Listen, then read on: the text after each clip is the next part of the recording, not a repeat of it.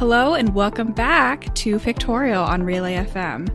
I'm Quinn Rose and I did not go to art school, but I love learning about art and I'm so happy we're back. Yay! And I'm Betty.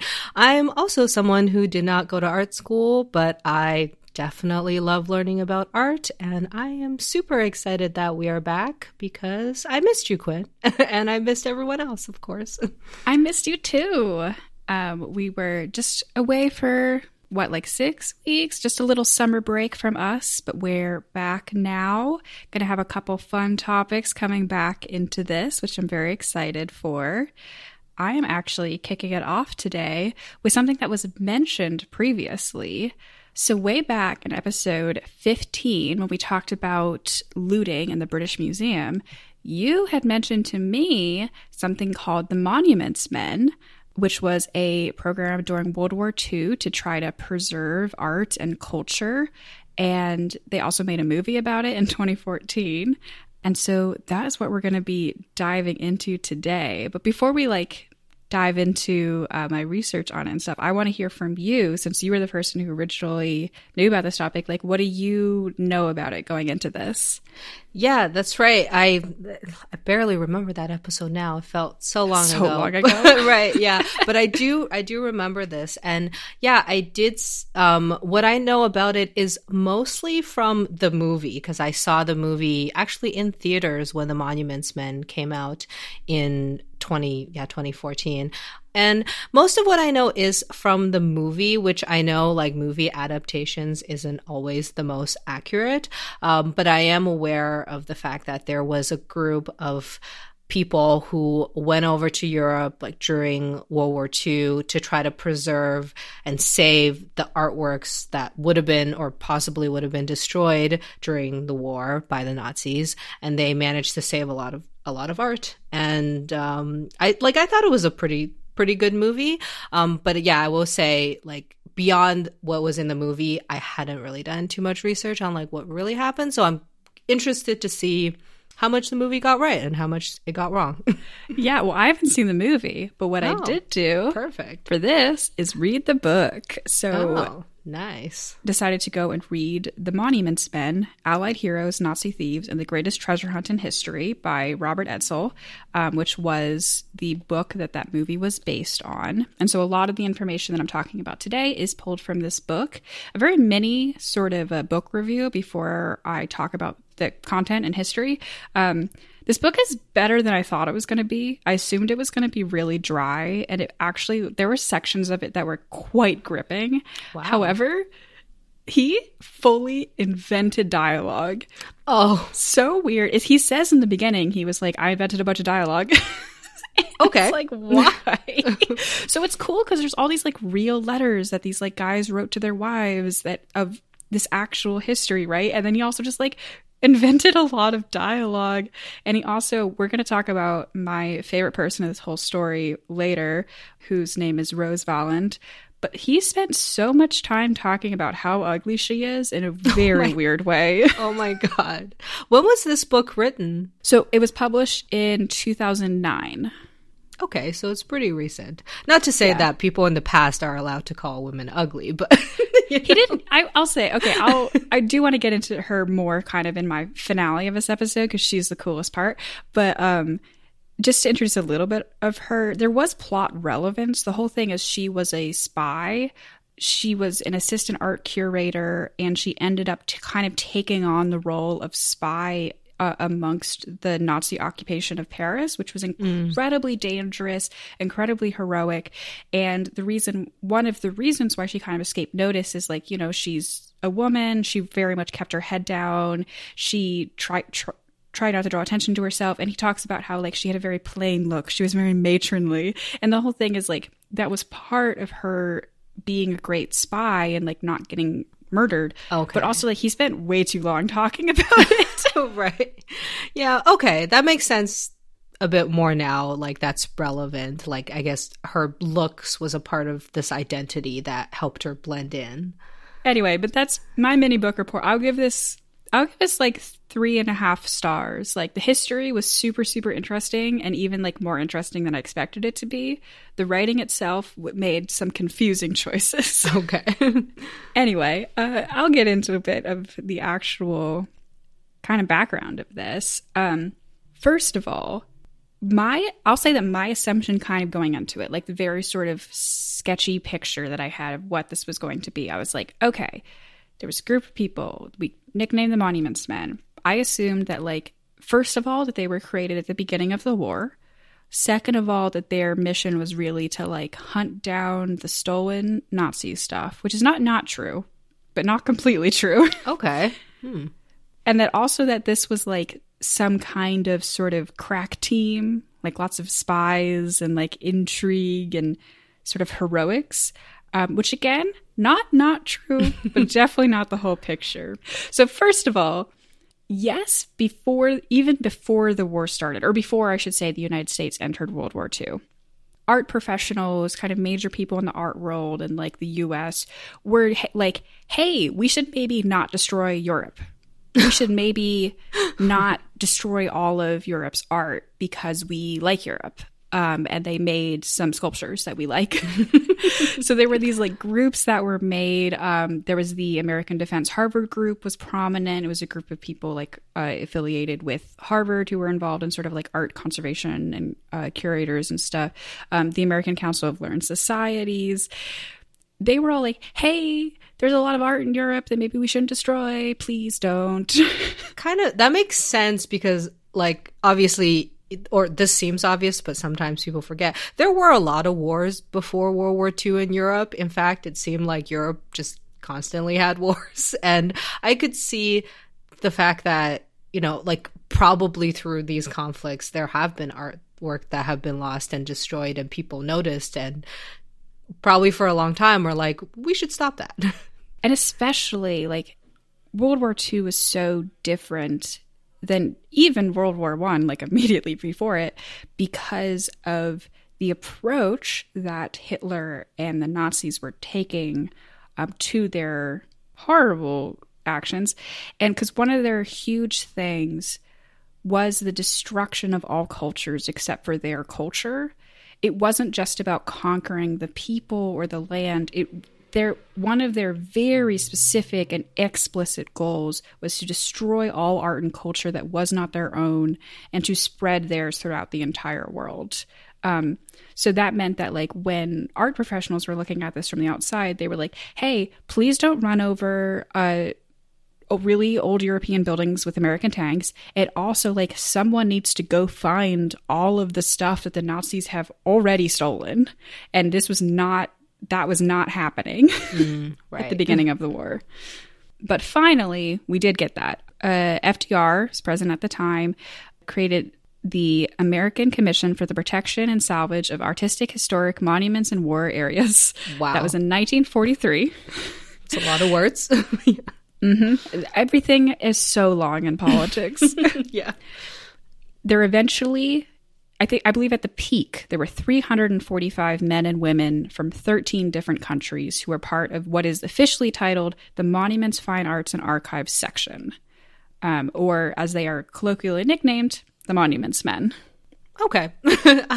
So, you know, the monuments people, really, but that's okay. Yeah. I mean, because of the time period, they were mostly men, but there were definitely like women who were very important to it as well. And I'm probably going to call them Monuments Men a lot just because it's a lot faster than saying the Monuments, Fine Arts, and Archives section. No, for sure. Yeah. But also this struck me because at the peak, there were like 350 of these people in all of the world. Yeah, that's true. I mean, I was obviously in the movie, they you know, had to distill that down to just like, I don't know, like half a dozen people or something. But so I'm like, oh, 300, that's a lot more than, you know, I saw in the movie. But then if you it's more than just like George Clooney. Yeah, it's not just George Clooney running around saving everything. But at the same time, now that I think of it, the whole world is pretty big and there's a lot of art. Yeah. And I mean, not to spoil the ending, but like those 350 people ended up recovering over 5 million pieces of artwork. Wow. That's a lot. So the actual like Monuments, Fine Art, and Archives like people were not sent out into the field or like sort of recruited out of other people in the army until 2 weeks before D-Day. This is fully in 1945. We are like nearing the end of the war, and they were finally like, oh, we should really get on this. Oh my God. Like almost all of the events of this book take place within 11 months of like the end of the war. Wow. That's pretty impressive. I know. But it also is like, and there were so many things that they talked about in this book that really just like reminds you that the stories that we tell about all of history, but I think especially in times of war, sort of the idealized myth of the hero where like things are very simple and straightforward and like efficient, and we go do things and save things and we got this, and we punch out the bad guys. Yeah. War is so slow and so inefficient. People were constantly lost. So much of this book is the various monuments men who we meet running around trying to like get onto transportation to where they're trying to go. It's wild. This is one of those things where I think like you and I obviously have talked a lot about how important art is, but I feel like being in this world, like, working in a museum and talking about art, like I constantly have to defend like the importance of art and culture, which I don't think I should, but then people will always ask like, why is a painting or a sculpture important? And I'm sure we'll get into that. But yeah, I do think this is one of those things that we just don't think about. And we don't think about like how there's so much more to war than just, like guns and tanks and, things blowing up. The days of actual armed combat and trying to fight and reclaim ground are so outnumbered by the days that are waiting around, that are strategizing, that are just traveling from place to place, that are trying to figure out where these paintings are. That's specific to the Monuments Men, but a lot of this applies to really all sorts of things. That's true. Obviously, this is a whole giant book that covers like lots of history and a lot of different people, but I want to focus in on just a couple of things. One is I started out kind of talking about this, but I wanted to stress this, is that while this division absolutely did a lot of like sort of Nazi treasure hunting and reclaiming objects that the Nazis stole, which is the stories I'm about to tell in a minute, they also did a lot of just like preventing Americans from destroying things, which is, I think, the thing that like doesn't really get talked about a lot because that's not very sexy, that's not like an exciting thing, but it is a tremendously important thing. And I think it's something that should be considered in any kind of conflict. I'll say it, I'm against war. But I think that when you are in cases of wartime and conflict, this effort that was made to preserve cultures, even German culture, when they were fighting in Germany, and even having people out there in the field who were trying and doing their best and often succeeding to prevent the destruction of German monuments and things like that, of importance to what at that time was the enemy. I think that's incredibly important, and I think that speaks to who we can be as human beings.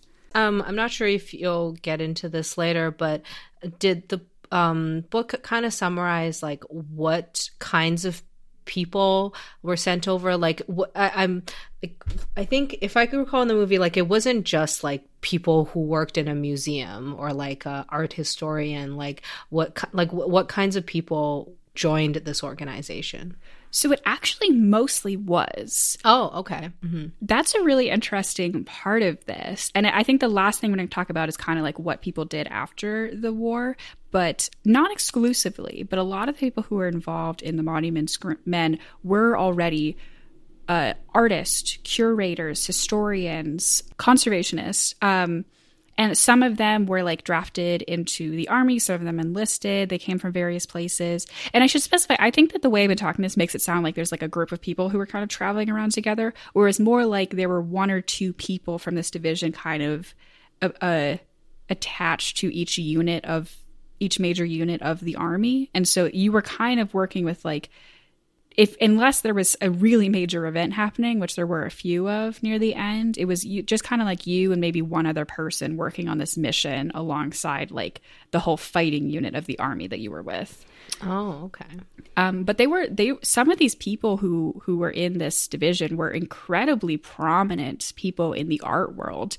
Like some of the most prominent people in the Monuments Men were like James Rorimer, who was a curator at the Met, and was a very prominent like rising star in the sort of American art world. There was George Stout, who was like one of the who was a leading art conservator who worked at like the Fogg and the Gardner Art Museums, and he was actually incredibly important to the entire Monuments Men because he like sort of had the skills and the expertise to be able to physically transport the artwork that they were recovering out of like all over Europe, and sort of getting it to safety. One of the other Monuments Men actually said about Stout, he was the greatest war hero of all time. He actually saved all of the art that everybody else talked about.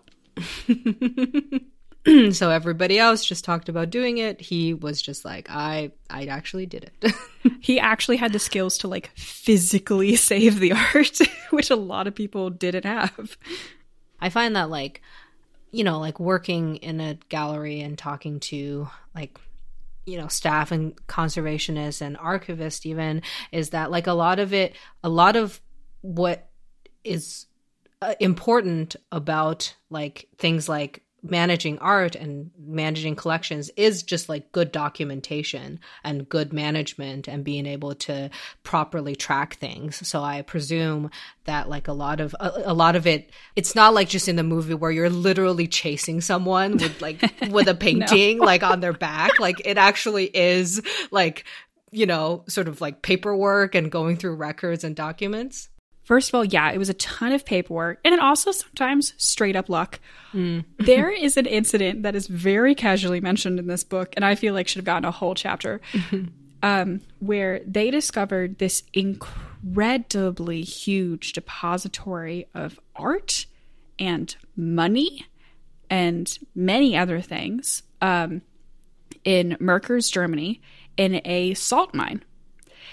And the reason they found it is because there were two women on the side of the road who needed a ride. And then when they the soldiers gave them a ride, they were like, there's gold in the mine. So first of all, shout out to those two. Yeah, I think this was in the movie. I do remember someone talking about gold and that, oh, now all of a sudden people are interested because it's not just art. There's like money involved. Yes. One of the major breakthroughs of this whole experience was this mine in Merkers, and yeah, I believe that it was billions of dollars in today's money. Just an absolutely ridiculous amount of money and a ridiculous amount of art. This mine at Merkers was actually made international headlines. It became sort of, I mean, it's very flashy, like, oh my God, we found all this Nazi gold. And so it got a huge amount of attention. And it actually created this really strong motivation among other army units to be to find the next big mine depository because they wanted the sort of the positive attention and accolades. Okay. Well, good press is good. Yeah, I guess. Yeah. Whatever works to encourage people to save art, I guess. Yeah. Of course it was all the money and not the, right. The priceless art that was being discovered. But as you were also saying about how a lot of this comes down to record keeping, it is time to talk about the person I mentioned at the beginning, Rose Valland. So the story of Rose, she was an incredibly intelligent, dedicated, and highly educated woman in France. She had 2 different advanced degrees. It was ridiculous. She was not allowed to be a curator because she was a woman, because she was low status. Curator was a very sort of class associated title. And so at the time that the Nazis invaded France, she was an unpaid assistant. She was volunteering at an art museum. Then when they invaded and took over the museum, her boss was basically like, hey, Rose, we're hiring you as an assistant. Also, what if you stayed here and like stayed here under Nazi occupation and like pretended to cooperate fully with the Nazis so you can spy on them? And she did it under incredible personal risk. She spoke German, which she did not let the Nazis know, so that people had full conversations around her, had incredibly sensitive records around her, and didn't know that she could understand everything. She kept meticulous records of what art was being taken out, where it was going, as much as she could, because a lot of this happened very quickly and very not properly, obviously. But she took incredibly detailed records of where everything was going as much as she could, and then continued to work there protecting whatever she could as well as she could under Nazi occupation for years. That's not only a lot of work, but that is definitely takes a really, really brave person to do that. Yeah, I can't even imagine. She had nerves of steel for sure. Yeah. Paris was liberated, but she didn't know who to trust. She had all this information. First of all, she was suspected of like being a Nazi because she had been like on the face of it collaborating with the Nazis, but she managed to like, she had like her boss to vouch for her and stuff. And like, she was like, no, like super not. Yeah. But she eventually was introduced to James Rorimer, who I mentioned was a prominent curator and was a prominent member of the Monuments Men. And over months of knowing each other and building trust and kind of working together, she eventually chose to trust him with her incredibly valuable information on the condition that he personally seek out what she was sending him to. So she was like, I'm not giving this information if you're just going to pass it along. Like, you have to go. Yeah, that's true. Because if it passes through enough hands, inevitably, it just gets riskier and riskier the more people it's exposed to. Well, it's interesting. At that point, it wasn't even about risk. Like, they had, kicked the Nazis out of Paris. Like, she was physically safe. She was scared of the bureaucracy. Oh, okay. I can understand that. Yeah, there had been an incident earlier where she had alerted that there was like a train full of art that was being stolen. And sorry, I didn't write down the notes for this one, so I don't remember the exact details. But it was something like they did stop the train, but then it was months, literal months, before the actual art was uncovered because it got so tied up in bureaucracy. And she was like, we don't have the time for that. Like, I can't just hand this off to the proper authorities because then we might never get the art back. It might be too late by then. No, you're right. I mean, I probably shouldn't say this, but having done work for the government before, I can definitely see that. Like, nobody intends on, not doing anything, but because of rules and because of all these whatever government regulations, things just don't happen, sometimes for seemingly forever.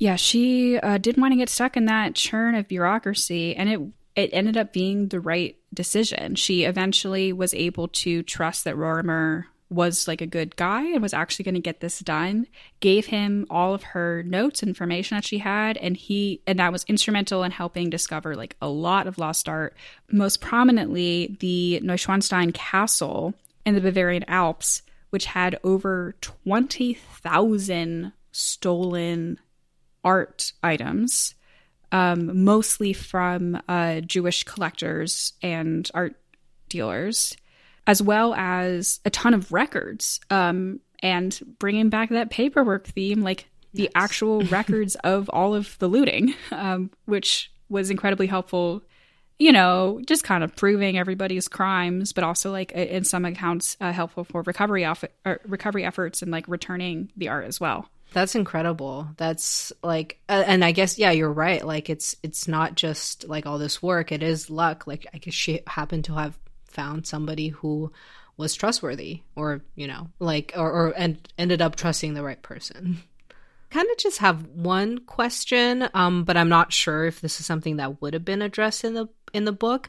But do you kind of know for the most part, like, where a lot of these works ended up? Like, are they all in like America, or did they go back to some of these collections? Did some families get their art back? I'm sure not all of it, because lots of people died. But does it kind of get into that? Yeah, there's not a ton of like specifics, but they do in what was honestly pretty incredible. There was like an official decision that was made that was like, okay, the art and like cultural items that we have recovered, we are going to, like, the official policy of like the United States and the Allied powers and whatever is like to return them to their people of origins, or mostly their specific thing was, we are going to return them to the country of origin. And then the country's job is to kind of get it to the specific people that it belongs to, or if there's no one to return it to, like to get it into a museum. It might be like the first time there was like a very officially declared policy of like, everything that we've uncovered as sort of like people in this war is going back to whoever was originally stolen from for as best as our ability. That being said, there are still hundreds of thousands of things that have not gotten back to the original families, and that is work that is still ongoing. I do want to share one story from the very end of the war here, which is the story of Al-Tasi, which was a giant complex of salt mines that had just an absurd amount of stolen art in it.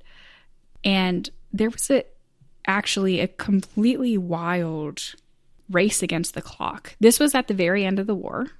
Is they basically were like, okay, we know that there's art in this salt mine, but the Nazis are going to destroy it. And here's where things get real weird. So Hitler had something called the Nero Decree, and this basically was when it became clear that they were definitely going to lose. He put out this decree that basically said, burn down Germany, to his own army, basically scorched earth. If I can't have it, no one can, kind of thing. However, he didn't mean the art. Oh. So Hitler was obsessed with art. He was obsessed with destroying art that he didn't like and he thought represented cultures that he did not agree with. He obviously, like, a very famous fact about Hitler is like he was denied from art school. Yeah. And so he fancied himself like a real art lover. However, some like generals in the Third Reich like did interpret the Nero Decree and think like, okay, we need to destroy all of this art. And so there was actually some like internal conflict within the Nazis of like people who wanted to destroy the salt mine and people who didn't. And it was going to be destroyed. But when the American army got there, the bombs that were going to destroy the mines had been removed, and all of the entrances to the mine had been collapsed so that no one could access it to destroy anything. And it was like, what happened here? The official story was more or less that like the Austrian resistance kind of was the mastermind behind this, which wasn't true. Oh, it just wasn't. Okay. And as it turns out, the best we know of the real story, the people who ran the salt mine did this because they didn't want them to destroy the salt mine because they worked there. Wow. It was these miners, and there was like a lot of back and forth of like petitions to different people who were Nazi government in the area and like trying to get permission to take these bombs out. And finally, they got some kind of like not even full official permission, kind of like implicit permission. And these miners like went in and overnight, working many, many hours straight, like removed them, collapsed the entrances, and ended up saving, I mean, just paintings alone, over 6,500 paintings there. A ridiculous amount of art was saved by these people, and they never really got any credit for it. One person who was like instrumental in saving this and like was very motivated to like save this art and save the mine, really never got any credit for it and spent like the rest of his life like trying to get like a little bit of credit for it. And honestly, it's very sad. But I guess he's being acknowledged in this book now. That is, well, that's just, I mean, it's kind of good to know, yeah, that, you know, it's not just the people working in the museums who was a part of saving the art. Like there are even if the intent is they want to keep the place at their place of employment, but at the very least, there were other people that contributed to this project. Yeah, for sure. I mean, that was a big part of it, but it was also like some of these people really were. They were like, you can't destroy thousands of paintings and other art pieces. The different parts of the story, like without Rose Vallon, like without those two women they picked up on the side of the road, like without these miners, like so much more art would have been lost than was. And it just like so many little heroes of history that like we barely even know. This is where also some of the most famous pieces were being kept, and some that this unit had been trying to track down like the entire time they had been in Europe. Like Michelangelo's Madonna of Bruges, which actually there's this amazing picture of them, some of the monuments men then who were there on the grounds, like getting it out of the salt mine. And it's just like, wow, on these like pillows, these absolutely priceless and incredibly fragile works of art that they had to, the entrances were collapsed. They had to like dig out entrances. They had to get out. There was also that they thought that they had a time limit of like a week because the Soviets were going to actually get that area of Germany. And then the Soviets were going to own all of that. And they were like, that can't happen. So these people were working day and night. Wow. Yeah, I see this picture. It's like, yeah, it seems like he's got like a cushion that he just grabbed from somebody's house nearby or something, and these ropes. Yeah. And, yeah, that's, I mean, it's difficult to transport art just in normal circumstances. I can't even imagine having to do it in this type of situation. I know, but they did it, and it's still around, which is amazing. And one of the other pieces that they found in here was Vermeer's The Astronomer, which by some accounts was Hitler's favorite painting. And I want to say, as I'm wrapping up here, just one last note about Hitler. In his last will and testament, which he wrote immediately before committing suicide, obviously translated into English, my pictures and the collections which I have bought in the course of years have never been collected for private purposes, but only for the extension of a gallery in my hometown of Linz on Donau. It is my sincere wish that this bequest be duly executed.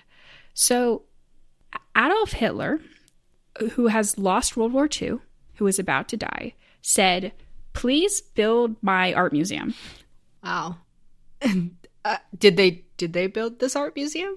No. I'm like, I really hope this. Okay, good. He had this grand vision that the Third Reich was going to take over the world, and he was going to be the center of all art and culture, and he was going to have this amazing museum that was going to showcase all this like beautiful Aryan art. I honestly have skirted over a lot of the more dark topics around this on this episode, because obviously a lot of this stuff is extremely dark and disturbing and horrifying. And I haven't really got into it because I wanted to keep this like relatively light and focus on the good actions that were taken. But I do just want to take a moment to say, even beyond the incredible value of reclaiming this art and returning it to the people that it belonged to, the millions of pieces of art that were stolen from museums, that were stolen from Jewish people, a lot of those Jewish people who did not survive the war, but whose families were able to reclaim their possessions at the end and just get one tiny small piece of their history back.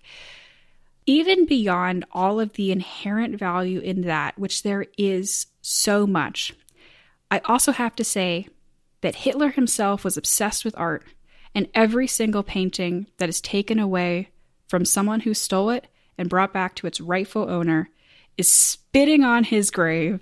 I think, now kind of knowing some of the details of what actually happened, the movie was not the best. However, but I do think the main message of the movie that I got from anyway, like, is kind of trying to emphasize it's already bad enough that there's just literal destruction of people and their homes and their lives and everything, but it goes even further when you destroy like their history and the achievements and the sort of these records of their existence, of their history, of their lives, and like destroying that, like it goes even further than just what's already the horrible atrocities of killing people in a war.